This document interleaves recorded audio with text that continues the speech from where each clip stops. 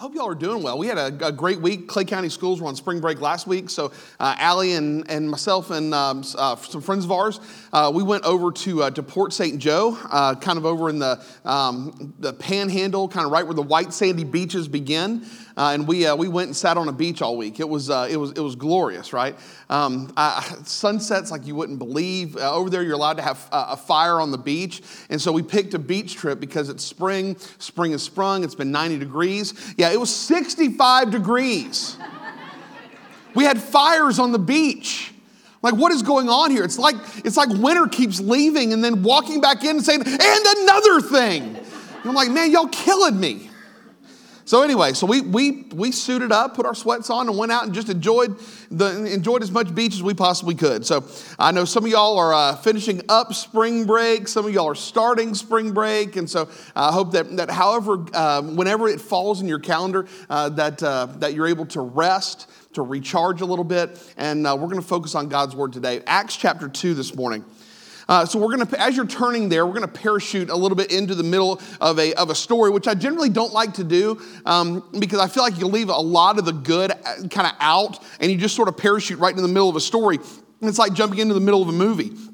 So we're going to kind of recap a little bit what's happened in the Gospels to get to this point. So we're going to do a quick recap of Matthew, Mark, Luke, and John in Acts chapter 1. Okay, So basically, Jesus was born of a virgin. He lived a perfect life. He died a death that was meant for you and for me, but he didn't stay dead. On Easter Sunday, gloriously, supernaturally was resurrected from the dead. Now he holds the keys to death and to hell and the grave, and God is faithful and he loves us, and all of this was meant as a way to redeem us back to himself. Jesus was resurrected, lived for 40 more days on the earth, ministering and sharing the truth of the substitutionary atonement of Jesus. And then in Acts chapter 1, he was gloriously ascended to heaven. And he told the disciples as he was going, he said, you will receive power when the Holy Spirit comes upon you, and you will be my martyrs, all right? You will be my witnesses in Jerusalem and all Judea and Samaria and to the ends of the earth, all right? And so then, just like that, big flash of light, he is gone. The disciples are standing there looking up,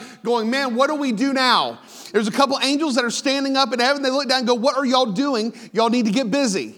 And so what do the disciples do? They get busy. They choose a replacement for Judas, and then off they go for 10 days. They lay around, and they're not doing what I was doing on the beach and just laying around. They were actually praying together fervently, honestly, openly, praying for God's Spirit to move. And then in Acts chapter 2, it's a day that we know as Pentecost.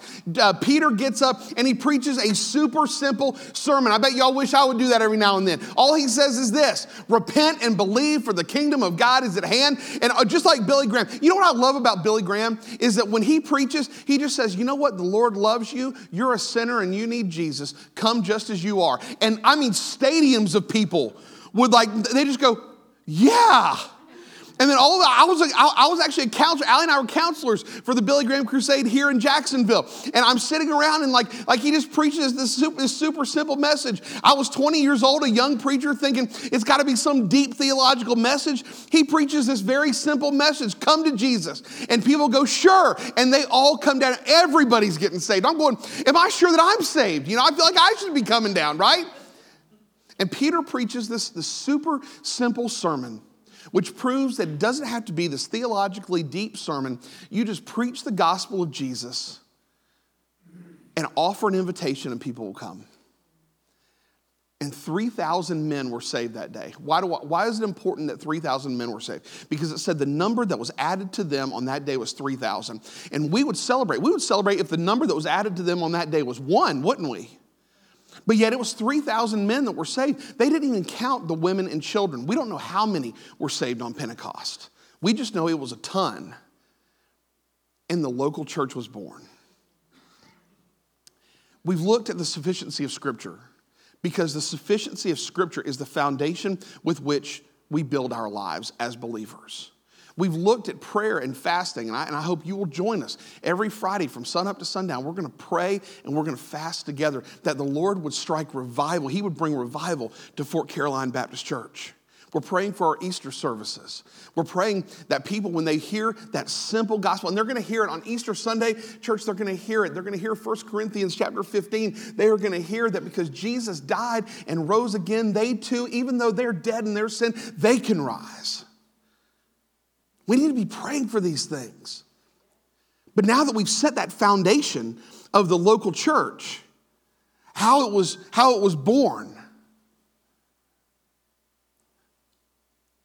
we're going to pray that God would move within the local church for His glory and for our good.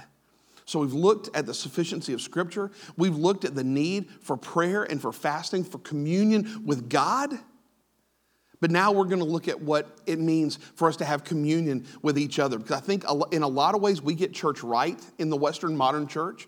I think in a lot of ways we get it wrong. And so I want us to look at that today, maybe even analyze, how are we doing it at Fort Caroline? Are we doing it right? Are we doing it the way that God intended? Or are there some places that we could just flat be better? So today's big idea is this, that the local church isn't perfect. Believe me, it isn't perfect. But it is vital in the life of the maturing disciple of Jesus. So we're going to parachute into Acts chapter 2. Peter's sermon is a great idea, but then something else had to happen. Okay, all these people are saved, and just like Matt mentioned, all these new believers turn around and going, all right, now what? And the apostles at this point are standing around going, I don't know. And we see how the Lord, through the ministry of the Holy Spirit, which indwells each believer, how the ministry of the Holy Spirit began to work in the people. And what you're not going to see is someone like me standing up on a stage and telling them what to do. They just sort of start to do it because the Holy Spirit, the same Holy Spirit indwells each of us. And it binds our hearts together to do the things that God wants. Charles Spurgeon once said that when your will is God's will, you have your will. When we're all seeking after the Lord together individually, we will find God together corporately. And so I want you to have that mindset as we read this together today. Let's start reading Acts chapter 2, starting in verse 42. It says, and they devoted themselves to the apostles' teaching and the fellowship, to the breaking of bread and the prayers. And awe came upon every soul, and many wonders and signs were being done through the apostles. And all who believed were together and had all things in common. That sentence is very important. That word all is super important because it means that everyone was together. Now, mind you, when you have 150 Southern Baptists in a room, you're going to have 151 opinions. Okay, it's just the way we operate, all right? These people were all together. They were unified. They weren't letting the little petty stuff get in the way. They were looking over that stuff to see what was actually important. Okay, and I want us to have that idea that they were all who believed were together and had all things in common. Not some things, not a few things, not most things. They had all things in common. It says, and they were selling their possessions and their belongings and distributing the proceeds to all. Yeah. How about that? As any had need. And day by day, attending the temple together and breaking bread in their homes, they received their food with glad and generous hearts, praising God and having favor with, say it? All the people, all the people. And the Lord added to their number day by day those who were being saved. Church, the local church was meant to exist and to consist of several things. One, it should consist of absorbing God's word. Look at the beginning of verse 42. It says, they devoted themselves to the apostles' teaching. Now, mind you, the local church didn't have what you have, okay? They didn't have iPads like I have. They didn't have iPhones or Androids like you have, okay? They didn't have the leather-bound olive leaf concordance, ESV study Bible that's that thick, they didn't have all of those things. They had, they didn't have the tabs to show you where each book of the Bible was. They didn't even have the Bible at this point. They didn't even collate the 66 books of the canon for years after this. They, at this point, they really didn't even know which of the letters were the ones that were truly inspired. They had the Old Testament. Like the New Testament was just starting to be written. They had the Old Testament, right? Which consists of three things. Number one, they had the Pentateuch. All right, they had the first 5 books of the Bible. We know that Moses most likely wrote most of it, except for the part at the end of Deuteronomy where he died. I don't assume he probably couldn't write that part. My guess is that Joshua or Aaron came behind him and wrote it, okay? They had the Nevi'im, which is the prophetic, the prophet books, majors and minors. All right? They had the Ketuvim, which was the history and the poetic books. All of this was part of Jewish oral history. They had all of these things that they just knew it. I don't want to insult you, okay? But they didn't need things written in front of them that they could go back and reference. You know why? Because around dinner tables and in the temple and in the synagogue and even the tabernacle for those in the Exodus years and years and years back, they talked about this stuff. Kids just knew it. You didn't have to beg them or bribe them to read their Bibles. They didn't have Bibles. They sat under the teachings of the Levite priests and even their families in their homes, and they listened to stories about a faithful God that loves a rebellious people. Most of the recently, that we call the Messianic Jews in Acts chapter 2, they knew the Old Testament. All that put together was called the Tanakh. And they knew it intimately. But now, this goes back to what we were talking about Scripture a couple weeks ago. The Holy Spirit takes what they knew, the things that they read, the things that they heard, and it illuminates the rhema, right? We talked about the graphe, the words on the page, the logos. We talked about Jesus being the fulfillment, and we talked about the rhema, when the Holy Spirit illuminates the words on the page and tugs at your heart. The Holy Spirit is in these new believers who had only heard that Messiah was coming, and they were waiting patiently on Messiah to show up. And Peter gets up and he preaches this sermon, and they go, oh man, Messiah's already come, we missed him. The Holy Spirit illuminated all the things that they heard. And through the teaching of the apostles, they will see now how Jesus is in every book of the Old Testament. Can I show you how? FCBC.life, you can go, I'm going to go fast because we ain't got time to spend on a lot of this. But I want to show you in every book of the Old Testament where Jesus is. In Genesis, Jesus is the seed of the woman. In Exodus, Jesus is the Passover lamb. In Leviticus, Jesus is our high priest. In Numbers, Jesus is the pillar of cloud by day and the pillar of fire by night. In Deuteronomy, he's a prophet like unto Moses. In Joshua, he's the commander of the Lord's army. In Judges, he is the ultimate judge and the lawgiver. In Ruth, he is just as Boaz was. He is our kinsman redeemer. In 1 and 2 Samuel, he is the seed of David. In Kings and Chronicles, he is our reigning king. In Ezra, he is our faithful scribe.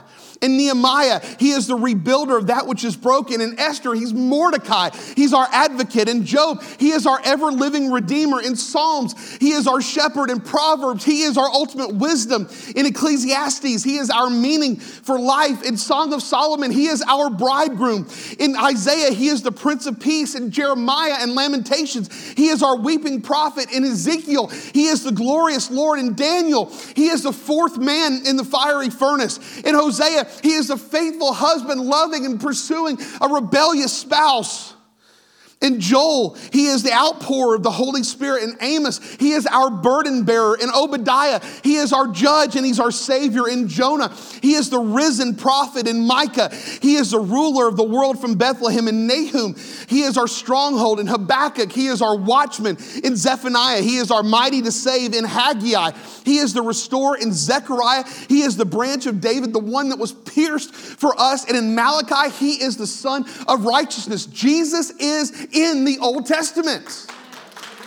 Praise God. And from creation, church, from creation, Jesus has always been the answer to the age-old question, how can an unworthy man approach a holy God? Jesus would tell his disciples before his betrayal, he said, I am the way, the truth, and the life. No man comes to the Father but by me. The words that were on each page of the Old Testament, on the scriptures, they were on the writings, would come alive in this moment at Pentecost to this New Testament people as the apostles taught. And church, lives continued to be changed. When we come and gather corporately and we sit under the teaching of the pastors of this church and we read the scriptures together, the words jump off the page and grip our soul. There must be something that continues to bring us together. The end of verse 47 says that the Lord continued to add to their number. That's going to be a recurring theme throughout this sermon.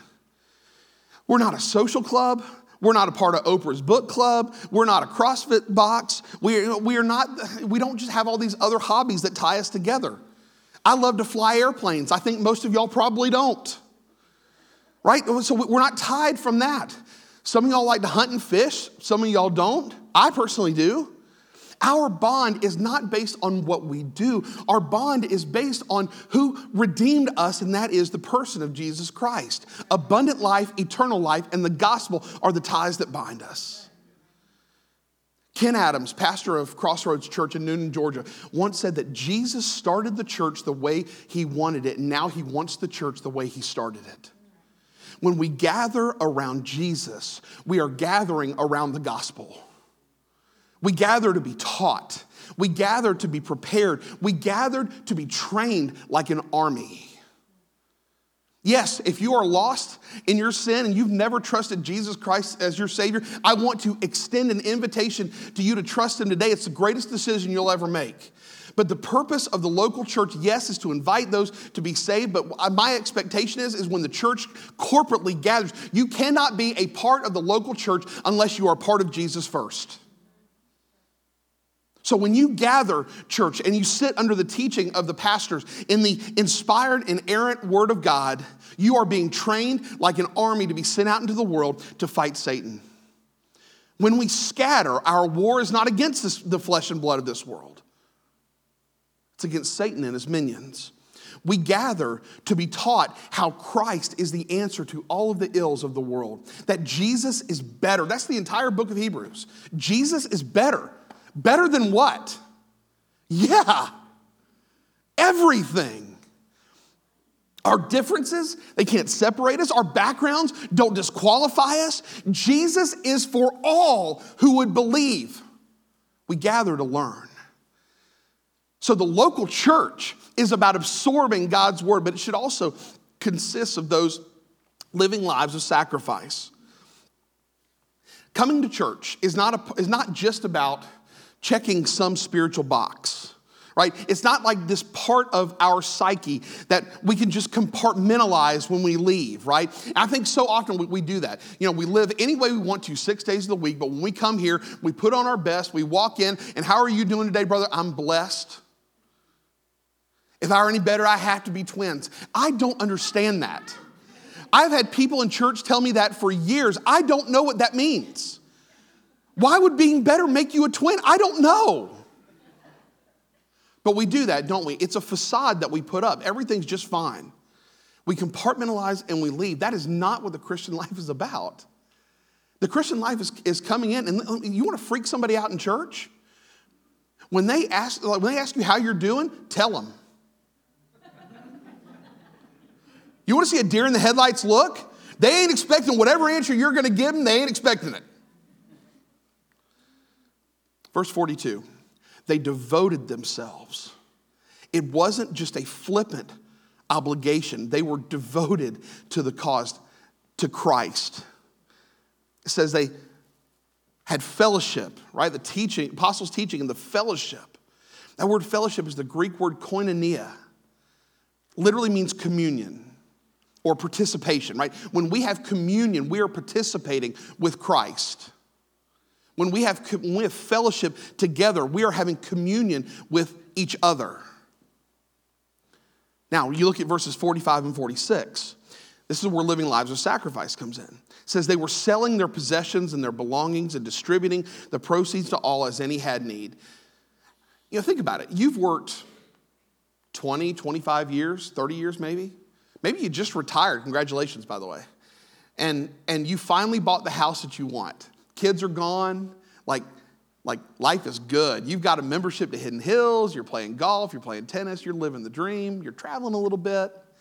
And then God comes to you and says, I want you to sell everything you own, and I want you to move to Africa. And you're going to share the gospel. I can tell you of a couple that just did that. They're not any more holy than you are. What separates them is when God came to them and said, I want you to sell everything and go. They sold everything and went. Part of living the Christian life is if God asks for your yes to be put on the table, you give it. No holds barred, no time to think about it.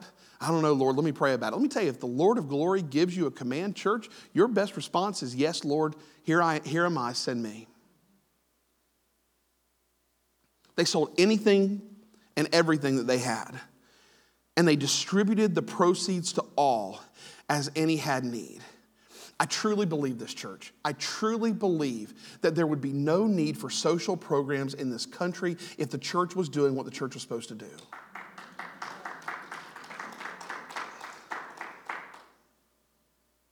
And that means we put our yes on the table. It means if God calls us to it, that we do it. Look at what they're doing here. Over the last 2 weeks, we've seen how reading our Bibles and praying to the Lord, as well as fasting, is a manner of communication with God. The first church took those ties that bound them and that translated. It didn't just stay as words on a page. It translated into a certain communion, not only with God, but with one another. And the more they fell in love with Jesus, the more they found love and affection for one another. It allowed them to bear each other's burdens, to show grace to one another, and to lift one another up. But that communion, church, comes at a cost. Flip over to Mark chapter 10. Jesus is going to have an encounter with a guy. They call him the rich young ruler. We don't know a whole lot about him. We just know that if he was a ruler, that he was probably affluent, he was wealthy.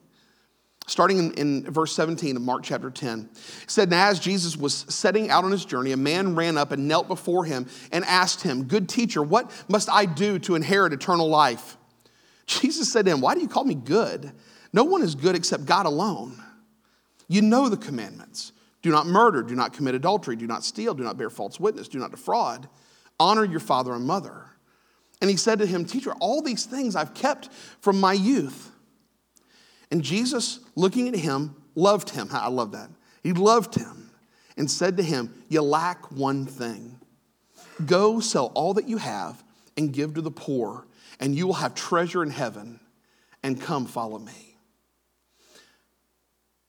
Verse 22 says that he was disheartened by the saying.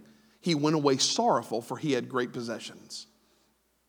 This is not an attempt to get to your stuff, okay? That's not what I want. I have my own stuff. I don't need yours, okay? Quite honestly, Jesus doesn't need yours. He has cattle on 1,000 hills. He doesn't need your stuff. He wants your yes. He wants your heart. Part of a life that has been changed by the gospel is a life that is willing to say, God, if that's what you've called me to, I'll do it.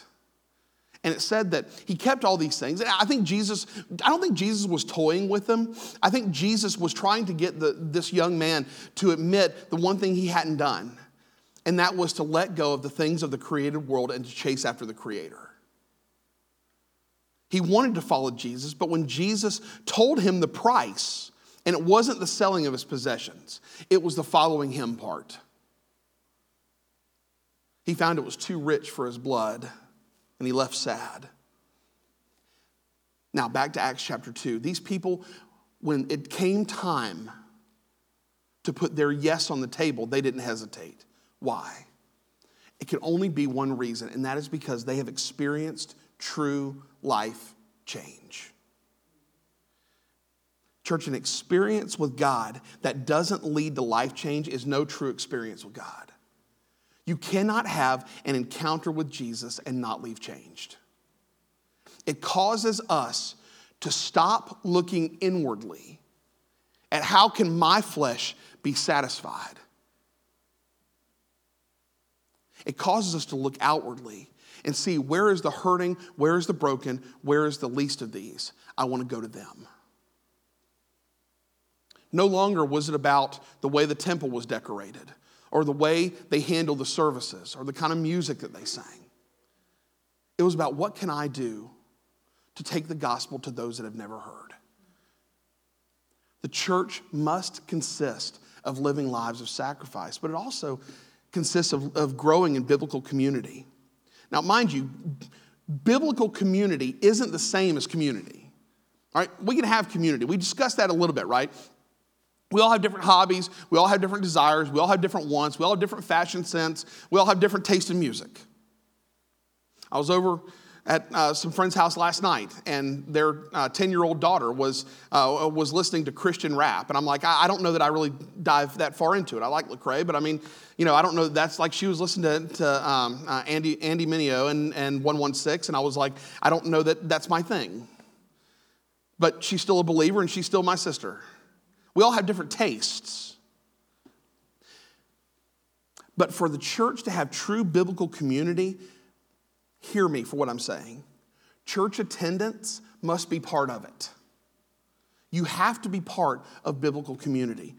Contextually, verse 42, we see the breaking of bread here. In verse 42, is going to talk about the breaking of bread and the prayers as a part of the apostles' teaching, the breaking of bread and the prayers. All right, they're talking in verse 42 about the Lord's Supper. Verse 46 is different. Look at verse 46. It said, and day by day, attending the temple together and breaking bread in their home, they received their food with glad and generous hearts. Think of it like this. Depending on where you're from, okay? In Northeast Florida, when I ask you for a Coke, can I have a Coke? Most people are going to ask you, what kind of Coke do you want? Do you want Coke? Do you want Diet Coke? Do you want Sprite? Do you want Dr. Pepper? In some places, you can go like up north, and they'll say, would you like a soda? Okay? You go a little bit further west, and do you want a pop? Okay? Becky, what do y'all say in Michigan? Pop, right? I almost forgot why I asked you that. When they talk about, I remember now, okay. Silly illustrations that come up in the middle of a sermon. I got to remember that for next sermon. It says when they were breaking bread in their homes, they weren't always just breaking bread. They were just eating meals. They were having dinner together. They were talking about being in small groups together. And church, I love what Matt said earlier. It's easy for you to come into a room this size with this many people and disappear. We don't mean for that to happen. There's a lot of people in this room.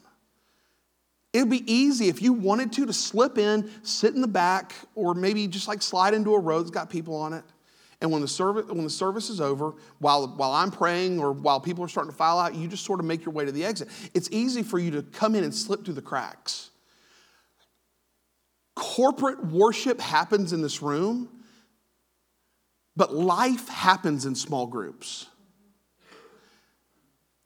Allie and I have talked about for years as being a pastor of a church.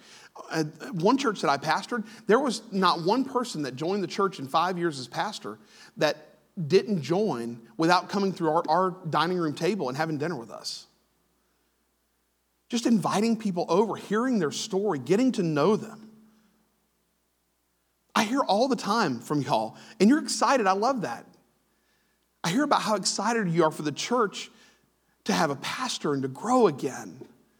Notice what it doesn't say here about their church growth. Yes, the apostles preached the gospel. People heard the gospel and were gloriously saved. But it says that they broke bread in their homes. They got together in small groups. You can't just meet on Sundays, church, and expect your church to grow. Programming doesn't grow churches.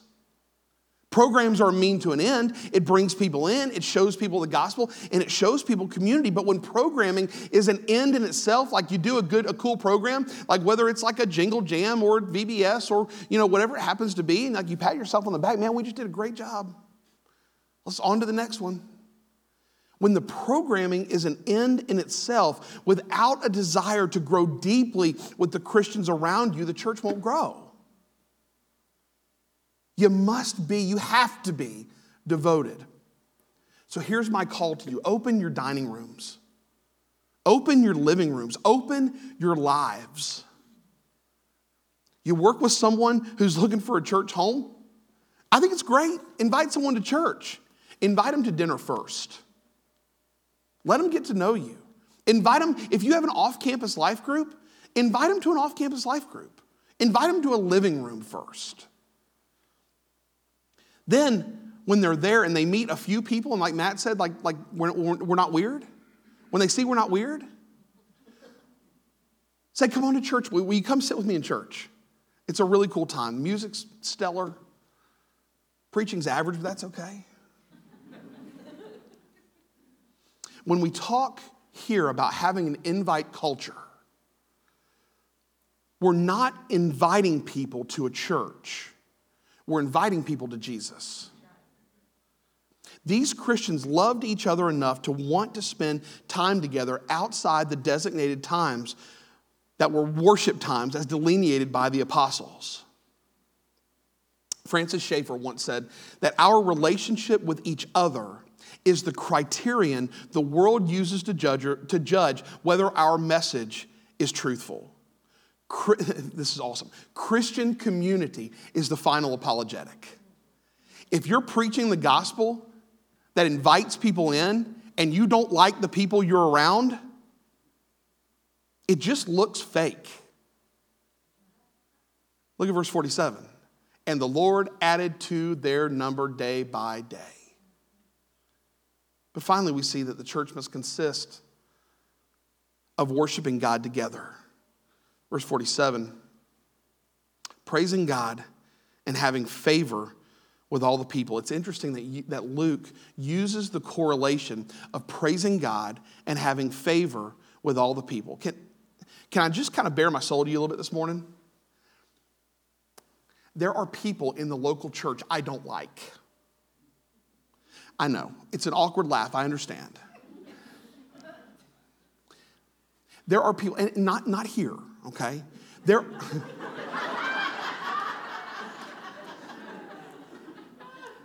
are people in the local church, you're going to feel real bad for laughing here in just a second. There are people in the local church that have hurt me. There's people that have turned their backs on me and on my family, on my wife. There's people that have spoken untruths about me, about us. Does that mean that I have the right to abandon the local church? No. The problem with the gospel, and I say problem loosely, is that God doesn't call me to love a perfect people. He calls me to love an imperfect person just as I'm imperfect. Does that mean that I forget the hurt? That I just repress it? And just say, you know what, Jesus is enough, so magically I just let go of these burdens. No, that's not what we do. The hurt happened. And quite honestly, that's the way it goes sometimes.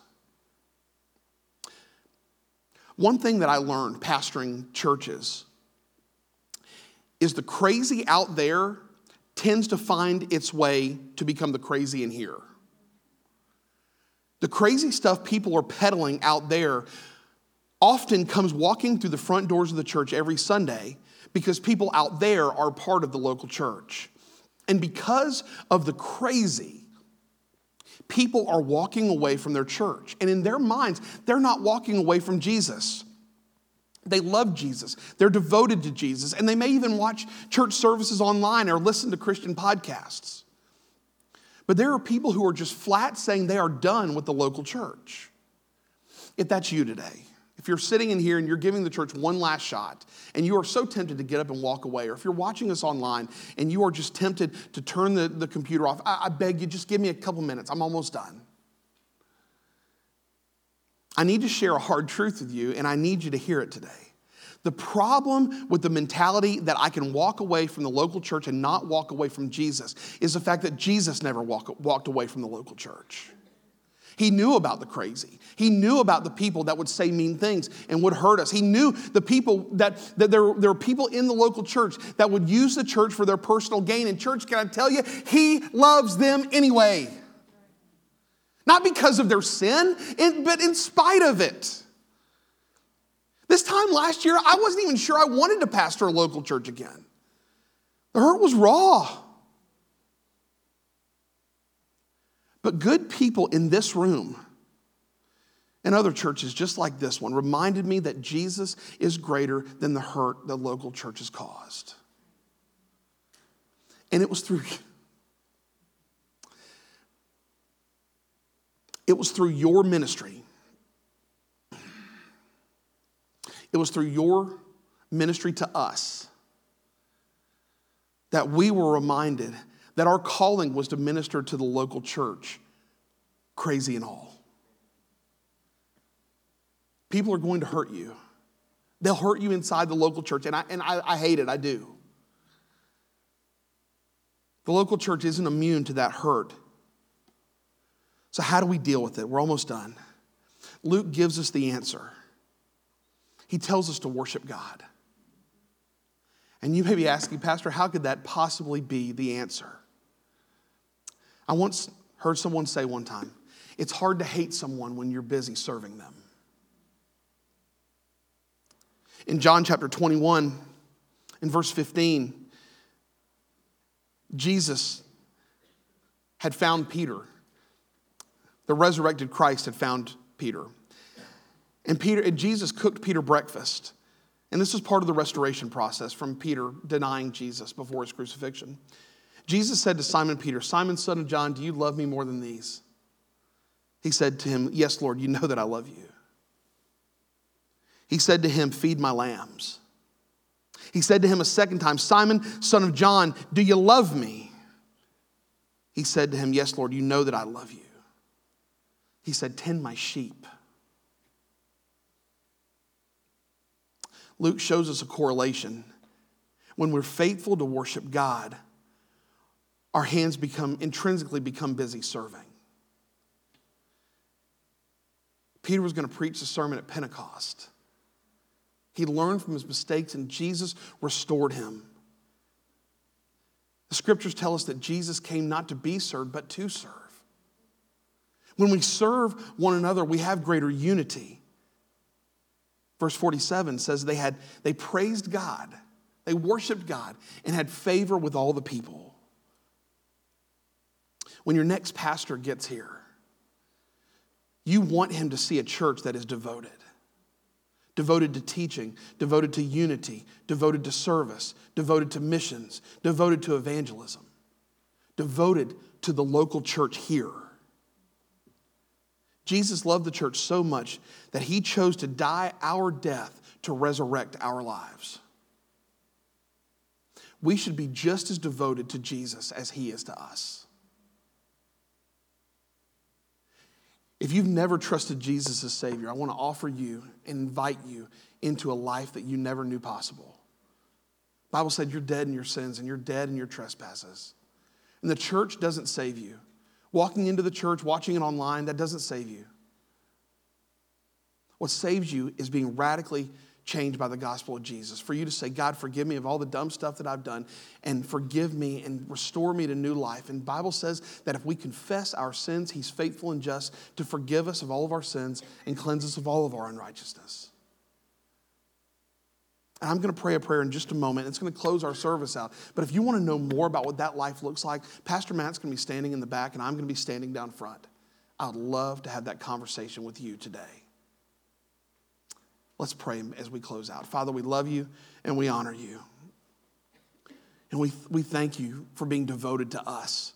Father, we know that it is incumbent upon us to be devoted to you. So, Father, may we not live lives of ordinary. May we live lives of abundance, of supernatural abundance. May we practice our gifting here, the gifting that you've given us here, that the church might be expanded, your kingdom would grow, your name would be made famous. And Father, if someone is in this room or watching online has never trusted you as Savior, Father, may today be the day of salvation. For we pray these things in the name of Jesus. Amen. May God bless you as you go.